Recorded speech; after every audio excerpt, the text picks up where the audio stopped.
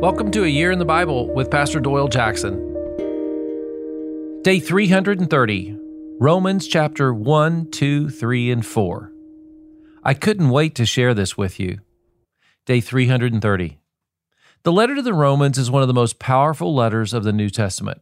I know pastors that have taken 3 years to teach it to their church. Every week they would expound on a few more verses. Sometimes the church loved it, but many times that was just too slow. You and I are on a different mission. We're trying to get the big picture of God.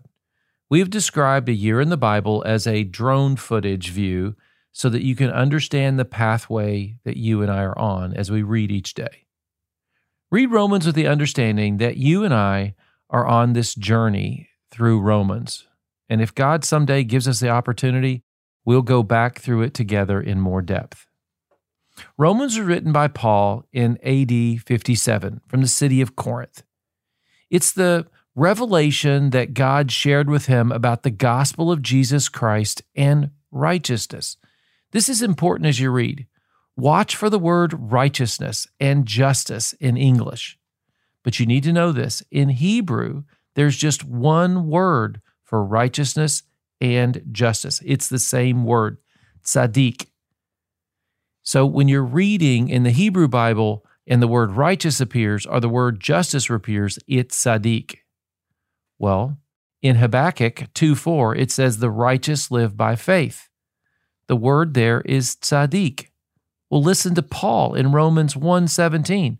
For in the gospel, the righteousness of God is revealed, a righteousness that is by faith from the first to last.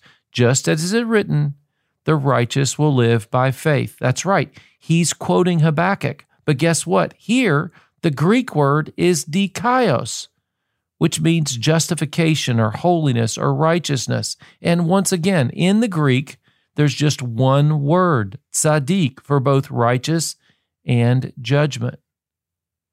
When we read Romans, we're trying to grasp the righteousness of God in the gospel of Jesus for all people. Romans and Ephesians are the only two books that Paul writes solo. Romans is about the gospel, and Ephesians is about the church. We'll get there later. Romans 1:1, Paul, a servant of Christ Jesus, called to be apostle and set apart for the gospel of God, the gospel he promised beforehand through his prophets in the Holy Scripture. Paul wants us to understand the gospel. The first 8 chapters of Romans cover the Gospels. Chapters 8, 9, 10, and 11 look at Israel and their place as God's people. This helps us see God is the one who chooses. Some don't like that, but guess what? God is the one that chooses. In chapters 12, 13, 14, and 15, are just practical application of the gospel. And then listen to this, Romans 12:1. Therefore, I urge you, brothers and sisters, in view of God's mercy, to offer your bodies as a living sacrifice, holy and pleasing to God. This is your true and proper worship. Now that's practical. Finally, chapter 16 is a personal greeting to the leaders of the church at Rome, the ministers there, and a benediction, a prayer. Read to find righteousness and justice. Romans 2:13.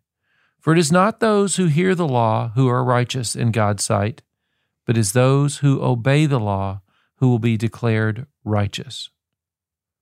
Our right standing comes through Jesus who obeyed. Keep reading. Let's pray. Father, I joyfully open your word. Help me to understand my need for holiness and righteousness. In Jesus' name, amen.